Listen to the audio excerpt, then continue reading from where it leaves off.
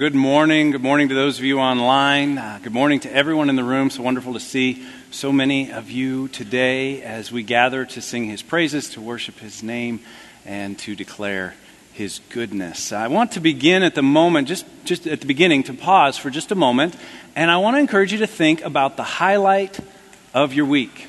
Now, I hope that you had a fantastic week and that it's just hard to pick one thing that's the highlight of your week. But even if you didn't have a very good week and you're scratching your head a little bit, I would submit to you that the last 20 minutes have been a highlight of my week, just being able to praise God together with you. So think about the highlight of your week, and once you've got that figured out, now I want you to write a little thank you note to God. It's really simple. Just find a piece of paper, maybe it looks like this, turn it over on the back and write, God, thank you for...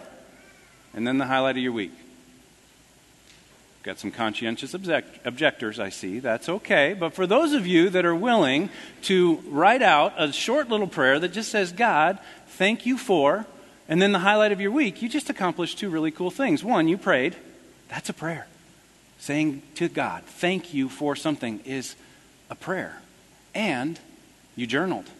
And I think journaling is a fantastic tool that we can use to grow in our prayer life, to increase our connection with God. That's one of the things that we've been talking about in this series, Can You Hear Me Now?, which wraps up today. And we're always looking in this series to increase our connection with God. We want to grow closer to God. We want to grow more closely connected with God. And we've talked about that a number of different ways. We started out by looking at this idea that God is always speaking. He's always speaking. And so anytime we tune our attention to Him, we can hear Him because He is always speaking through His Word, through others, through His Spirit in prayer. God is always speaking, and He's always listening. He's always listening. Anytime that we cry out to Him, anytime we offer a prayer to Him, He is listening. He is listening to hear from us. And so the last couple of weeks, we've been looking at increasing our reception to hear what He is saying better and boosting our signal to communicate what's on our hearts to God more clearly. And a couple of really big ideas from this series. If you missed a week or two, they're all available online. I would encourage you to go and catch up with the ones that you missed. But if you missed a week or two, there's a couple of really big ideas in this series. And the first is that communion with God is the goal of prayer. We've been talking about that each week, that the goal of prayer is communion with God. It's making us one with God. It's helping us to become common and have a common union with God. That's what we're after in prayer. That's the goal of prayer. It's not necessarily to get what we want, even though we make our request to God. It's not necessarily to make our complaint before Him, even though sometimes we do that and we see people in Scripture doing that. Communion with God. Conversation about matters of mutual significance, of matters of mutual importance. That's what prayer is all about.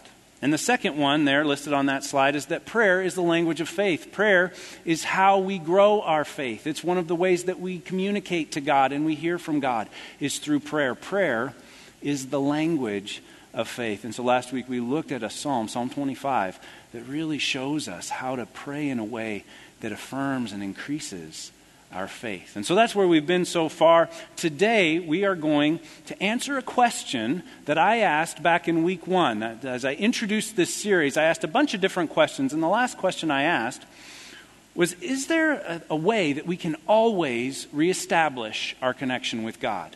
If we get off base, if we stop listening to the God who is always speaking, or we stop speaking to the God who is always listening, is there a way that we can always reestablish our connection with God? And I believe there is. And so we're going to talk today about the power of praise.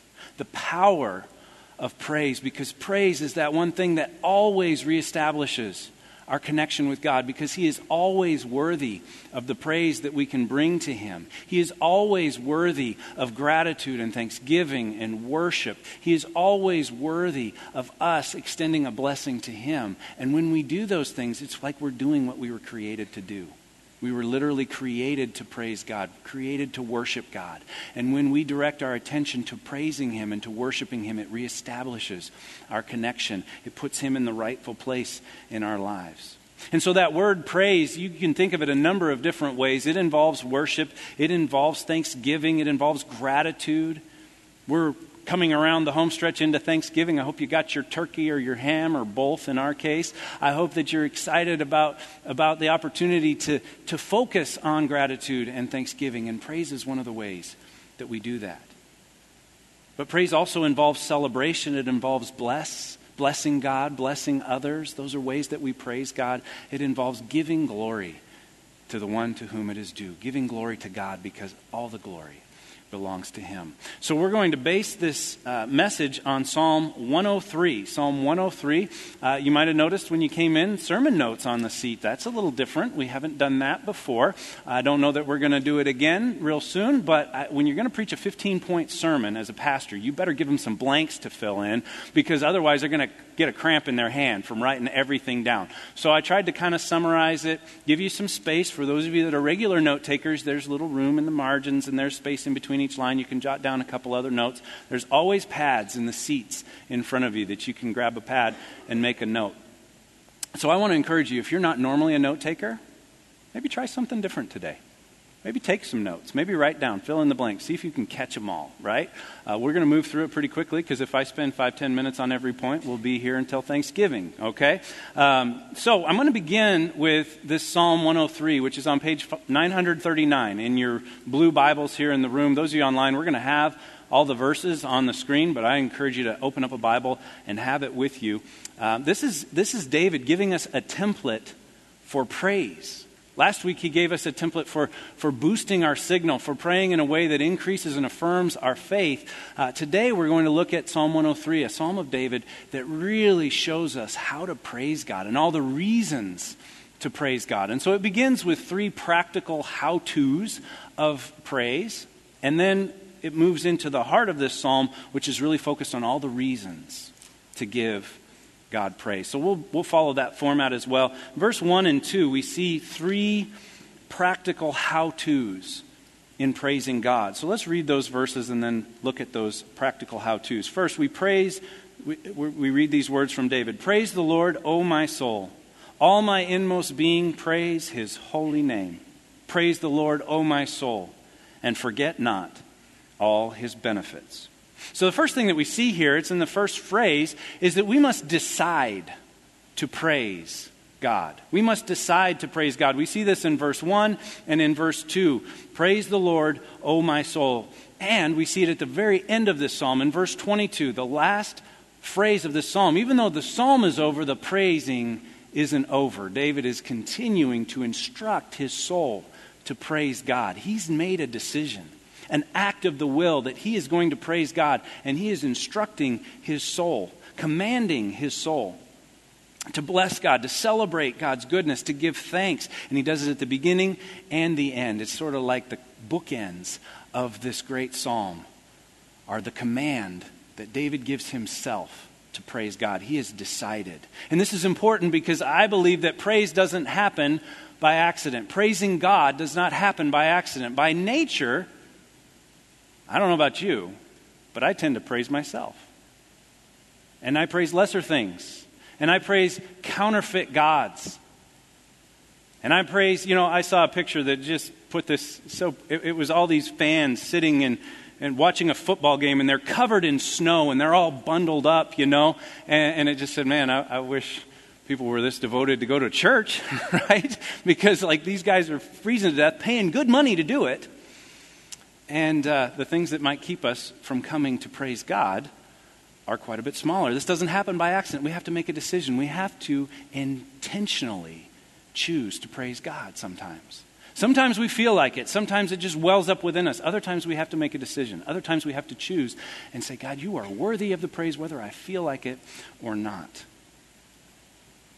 We have to decide. We have to intend to. We've talked about intention every week in this series because increasing our connection with God happens when we intend to increase our connection with God, because he's always speaking and he's always listening. So the fault doesn't come on his end. It comes on ours. And so intention is so powerful. And I've said before, I'm sure I'll say it again, adults do what adults intend to do. If you really intend to do something and set your sights on it and make it a priority, it generally gets done. But if we don't have intention, if we don't intend to do something, it generally doesn't happen, or it doesn't happen consistently. So the first thing that we do, the first thing is we decide to praise God. Number 2, we desire to praise God. We make the decision with our heads, but we also desire to do it with our hearts. In verse 1, at the second part of verse 1, he says, "All my inmost being, praise his holy name." He's saying to himself, to his inner parts, to his inward being, to everything that's within him, praise his holy name. He's talking about desire. This word literally means the middle or the midst. Sometimes it's translated as entrails or guts. He's basically saying, hey, guts, you praise God too, not just with the head, but with the heart, with the soul, with the passion. We praise God. We desire to praise God. One of our core values is centering our lives on the Word, that it's not something that's peripheral to our lives, that we are centered on the Word of God, that we draw our basis of activity, the things that we do, the things that we value from God's Word. We center our lives on God's Word, not that it's something that we consult every now and then. And I think praise should be the same for us, that we should praise God from the core of our being, for who He is, from all that we are. I believe he's referring to desire. I believe he's referring to his heart, to his passion, his want to. How many of you have kids and you finally get them convinced to do something? They say, fine, I'll do it, but I don't want to. We should never praise God this way, okay? Like, we should want to. And we're going to talk about all the reasons that we should want to in the second half of this message, but we should desire to do so. And one final reason that we should desire to praise God is that he can tell when we don't. He can tell when our hearts aren't in it. Isaiah 29:13, God speaks to the nation of Israel through the prophet Isaiah and says, "These people come near to me with their mouth, and they honor me with their lips, but their hearts are far from me. Their worship of me is made up only of rules taught by men." God can tell. And he is so good. And he is so wonderful. And he is so merciful. And he is so all the things that we're going to talk about today, that we should desire to praise him. And the only reason we wouldn't is if we forget how good he is. That's the last one. We need to remember to praise God. Remember to praise God. In verse 2, he says, "Praise the Lord, O my soul, and forget not all his benefits." Don't forget. Don't forget all the good things that have come into our lives because of God. Don't forget the redemption and the salvation that is ours through Jesus Christ. Don't forget. Remember to praise him. Make it a priority. Make it something that you intend to do and you remember to do. And after he says, forget not all his benefits, he's talking to his soul again, talking to his inward being again. Then he lists them all out, and verses 3 through 19 are listing all the reasons to praise God. So I think he's engaging his mind here. And just in these first few verses, we see him basically following the greatest commandment, to love the Lord your God with all your heart, mind, soul, and strength. His inward being is his heart and his strength. His mind and his soul are engaged. He is choosing and deciding to praise God with all his heart, mind, soul, and strength. To love God with all his heart, mind, soul, and strength. And he shows us how to do that as well. And so the remainder of this message, we're going to look at all the reasons David lists to praise God, to bless God, to celebrate God. And so verses 3 through 19 list these out, and I've found at least 12 here. I want to challenge you, though.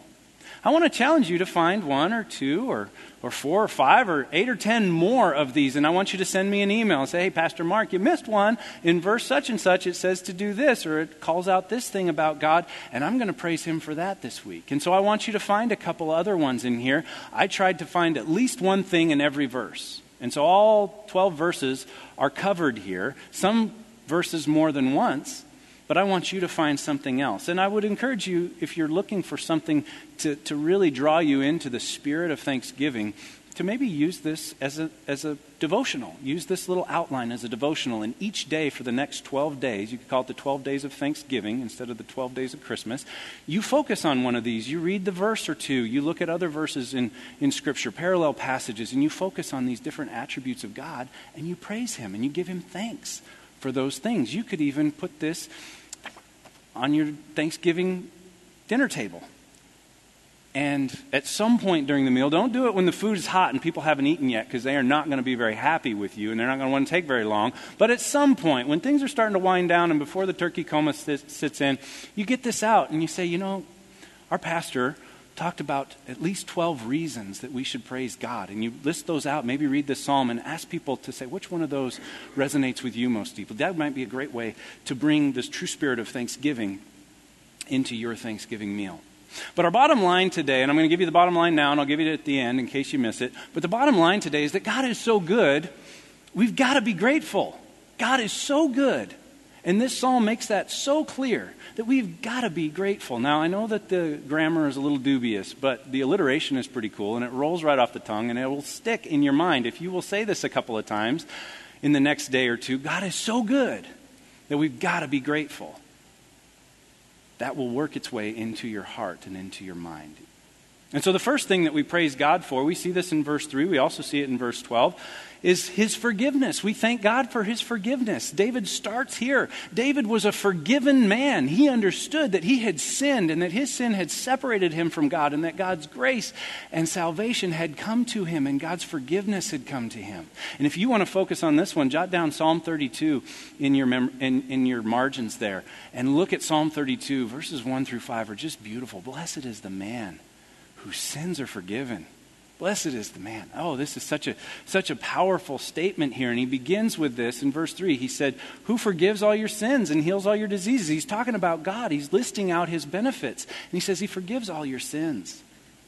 And in verse 12, he continues. He says, as far as the east is from the west, so far has he removed our transgressions from us. I love that. I love the imagery. And you know what's significant about the imagery? I'm pretty sure I've shared this before, but maybe not here. I'm glad he doesn't say as far as the north is from the south. Just think about this for a minute. If you walk out of here and you start going north, I think north's kind of that way from where we are, you can go north for a long time, can't you? You think it's cold here? Wait until you go north for a while. But there will come a point when you will reach the North Pole, when you will get as far north as you can go, and you will have nowhere to go but south, won't you? But think about this the other way. What if you come out of here and you turn right, and you start going east? And you go east, and you go east, and you go east, and you get all the way to the water, and you keep going east. You charter a boat, you get on a plane, you go east and east and east. You can come all the way back around to Sioux Falls, and you can still be going east. You will never have to stop going east. He separated our sins as far as the east is from the west. That's good news. That's good news. So David begins by praising God for his forgiveness, and he moves right on to healing very, very quickly in verse 3. The second half of verse 3, he forgives all our sins, and he also heals all our diseases. Now, sometimes he uses doctors to heal our diseases. Sometimes he uses medicine to heal our diseases. Sometimes he uses miracles to heal our diseases. And sometimes, even though we wish this wasn't the case, sometimes he uses death to heal our diseases. We've been promised that there is an eternity awaiting us where there is no sickness, there is no death, there is no pain, there is no sorrow, there is no disease, that there is a final act of healing that awaits us, and that he will heal all our diseases. If we are in Christ, if we have received the good news of the gospel, if we have taken his gracious gift and applied it to ourselves, to our sin, then he will heal all our diseases eventually. Number three, we praise God for his redemption. This goes along with his forgiveness. This goes along with the gospel, with the good news of the gospel. He redeems our lives from the pit, David says, and crowns us with love and compassion. We praise God for his redemption. To redeem something means literally to change ownership, that we were lost. And he redeemed us. He paid the penalty for our sin. He paid to ransom us and bring us into his family and to give us a glorious inheritance. We praise God for his redemption, that he has redeemed us. Number 4, we praise God for his love. We see this in verse 4 as well. Not only does he redeem our lives from the pit, as if that was not enough, he also crowns us with love and compassion. He puts a crown on our head. He redeems us from the pit. He pulls us up from the pit. He pays the penalty for our sin, and he crowns us with love and compassion, we're told. In verse 8, he continues this theme. The Lord is compassionate and gracious. He's slow to anger. He's abounding in love. There it is again. Verse 11, as high as the heavens are above the earth, so great is his love for those who fear him. Kind of like the east is from the west versus the north from the south. Do you know what's so significant about this idea that as high as the heavens are above the earth, so great is his love for us? Is that the heavens, in the Hebrew sense, there were three heavens. There was the first heavens, which is the air you and I breathe right here around us, the atmosphere around us. Then there was the middle heavens, and then there was the highest heavens. And God's love is higher than the highest heavens, but it's also right here, right where we need it. The atmosphere around us, his love is surrounding us. It's all around us, and it's higher. It goes higher than the highest heavens. And then verse 17, as if you thought we were done talking about love, there's one more reference to his love in this great psalm. From everlasting to everlasting, the Lord's love is with those who fear him, and his righteousness with their children's children. Praise God for his love, for his limitless, unconditional, sacrificial love, which we see most clearly in the person of Jesus Christ, leaving heaven behind, coming and living in this fallen world, living a perfect life. Never sinning, never falling short, so that he could be the perfect offering for all the sin of all the world, that any who come to him will experience this grace, this salvation, this redemption, this forgiveness that is available to us. This is the good news of the gospel. It's all rooted in his love, and we see it most clearly in the person of Jesus Christ. Number 5, praise God for his compassion. His compassion, as if the love wasn't enough, there's this compassion thrown in on top of it. That there's compassion in verse 4. He doesn't just redeem our lives from the pit. He doesn't just crown us with love. He also crowns us with compassion, that he has compassion for us. To have compassion means to see a need and be moved to meet it. Compassion is not passive. Compassion is moved to meet a need in the life of another, to put feet to the feelings. In verse 8, we see the Lord is compassionate and gracious, slow to anger, and abounding in love. He moves to meet the needs that we have, the needs of our souls, the needs of our souls for eternity. He's compassionate and gracious, slow to anger, and abounding in love. And then verse 13 and 14. As a father has compassion on his children, so the Lord has compassion on those who fear him. For he knows how we're formed. He remembers that we're dust. We are in need of his compassion, and he is moved to meet that need. Praise God for his compassion. Number 6, I ran out of fingers, and I'm not going to do this because I'll get confused. Praise him for his goodness. Number 6, praise him for his goodness. We sang that beautiful song that Cheryl led about God's goodness, that it's pursuing us, it's running after us. I love the image of that his goodness is not passive, like, okay, there's some goodness here if you want to come and get it. No, his goodness is running after us. He's moved by compassion to come to us and to bring his goodness into our lives. Jesus left heaven behind to come to us and bring his goodness into the world, to bring light into the world. Praise God for his goodness. In verse 5, we're told that he satisfies our desires with good things so that our youth is renewed like the eagles. You know who doesn't satisfy your desires with good things? God's enemy. He tries to satisfy your desires with bad things and to increase our desire for bad things. He's always at work. He's always trying to get us off the good to the not quite as good, or off the good to the bad. And he increases our desires for the bad things, but not God. God's desire for us is always good, and he satisfies our desires with good things. When we direct our desires to him, like Psalm 37 says, that when we delight in the Lord, he gives us the desires of our heart. He satisfies the desires of our heart. This is how God works. Everything that he wants for us is good. There's nothing he wants for us that isn't good. And he will satisfy our desires when we place them in his hands. Number 7, praise God for his righteousness. Praise God for his righteousness. He is righteous. He never does the wrong thing. Verse 6 tells us the Lord works righteousness and justice for all the oppressed.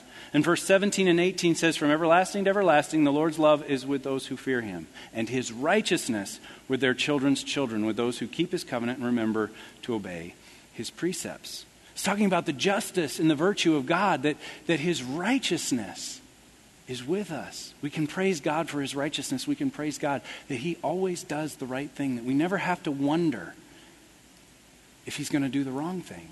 He always does the right thing, so much so that we can figure out what the right thing is by looking at God and seeing his justice and his righteousness. Number eight. Praise God for his revelation. We see this in verse 7. He made known his ways to Moses, his deeds to the people of Israel. He revealed his ways. He revealed himself. I've said before, I believe the first act of love that God ever gave to humans was revealing himself to them. He didn't have to do that. And in our finite capacities, we would not have come to an awareness of God apart from his revealing himself to us. He revealed himself to us because he loved us, because he wanted us to know our purpose and wanted us to be in a relationship with him. He created us for that. We praise God for his revelation. Isaiah 55, and Jesus quotes Isaiah 55 in several of the Gospels, declares that his thoughts are not our thoughts and his ways are not our ways. But he reveals his thoughts to us so that his thoughts can become our thoughts, and he reveals his ways to us so that his ways can become our ways. And what are his ways? Well, we've been talking about them all morning. His ways are forgiving and healing and redeeming and loving and being compassionate and being good and being righteous and revealing himself to us and the others that we will look at as well. Those are his ways, and he reveals his ways to us so that we can incorporate his ways into our lives and so that we can become more like Jesus, making his ways our ways and his thoughts our thoughts. We praise God for his revelation. Now, verse 9, we praise God for his grace. We praise God for his grace. I'm sorry, number 9. It's actually verse 8. Number 9, we praise God for his grace. Verse 8 says, the Lord is compassionate and gracious. He's slow to anger and abounding in love. He's gracious. To be gracious means you give people what they don't deserve. He gives unmerited favor to us, favor we could never deserve. Our sins have separated us from God, but he pursued us in love through Jesus Christ to bring us into the family of God. That's grace. He is compassionate and gracious. Gracious is used in an adjective here, describing God. It's part of his character. It's not just that he has unmerited favor for us, but he's eager to give it to us. He wants us to have it. He's not stingy with it. It's not like, well, this section gets grace this week, and then this section gets grace next week, and this section the following week, and on down, and you guys will be sometime after Christmas. You'll get grace again. There's plenty of grace to go around. He is gracious, and he is limitless in his grace, and he longs for us to come to him and to receive his grace and to tell other people about his grace, to be conduits of his grace to flow into our lives and out of our lives into the lives of other people. Did you know that Advent series starts next week? I want to encourage every single one of you to invite somebody to church during Advent. Invite somebody to come to church, because I guarantee you something. I don't even have to know all your friends. I don't have to know everybody you know to make this statement. Somebody you know is secretly hoping that somebody they know will invite them to church. They don't have the courage to go on their own, but if somebody invites them to church, they'll accept that invitation.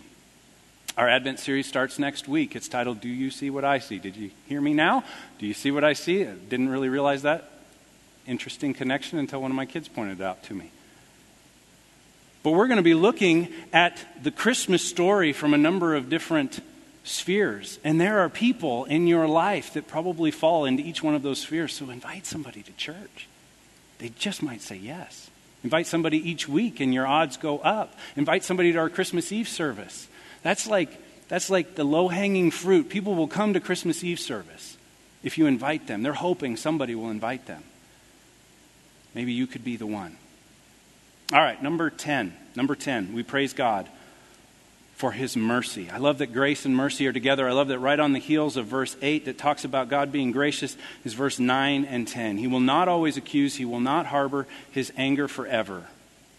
He does not treat us as our sins deserve. Can I get an amen to that? That is good news. He does not treat us as our sins deserve or repay us according to our iniquities. I am so thankful for that we don't get what we deserve. That is the definition of mercy. If grace is getting what you don't deserve, mercy is when you don't get what you do deserve.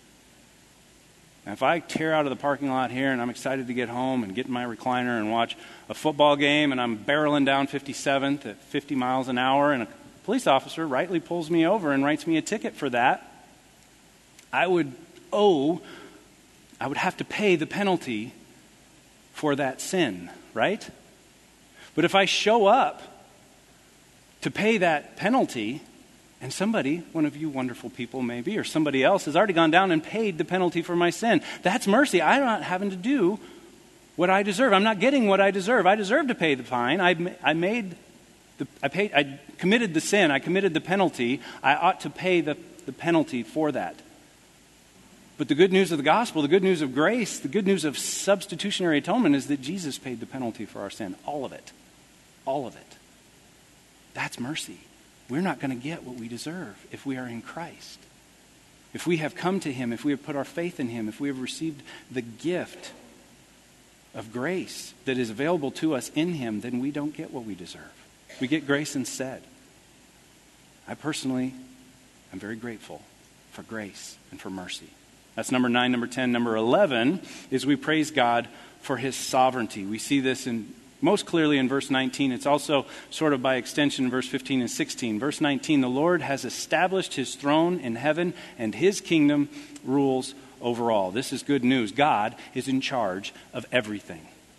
God is in charge of everything. It all falls under His sovereign will. And He, we're told in Romans 8:28, will work all things together for the good of those who love Him and are called according to His purpose. God is sovereign. You want to know the other part of that news that's good? I am not, and neither are you.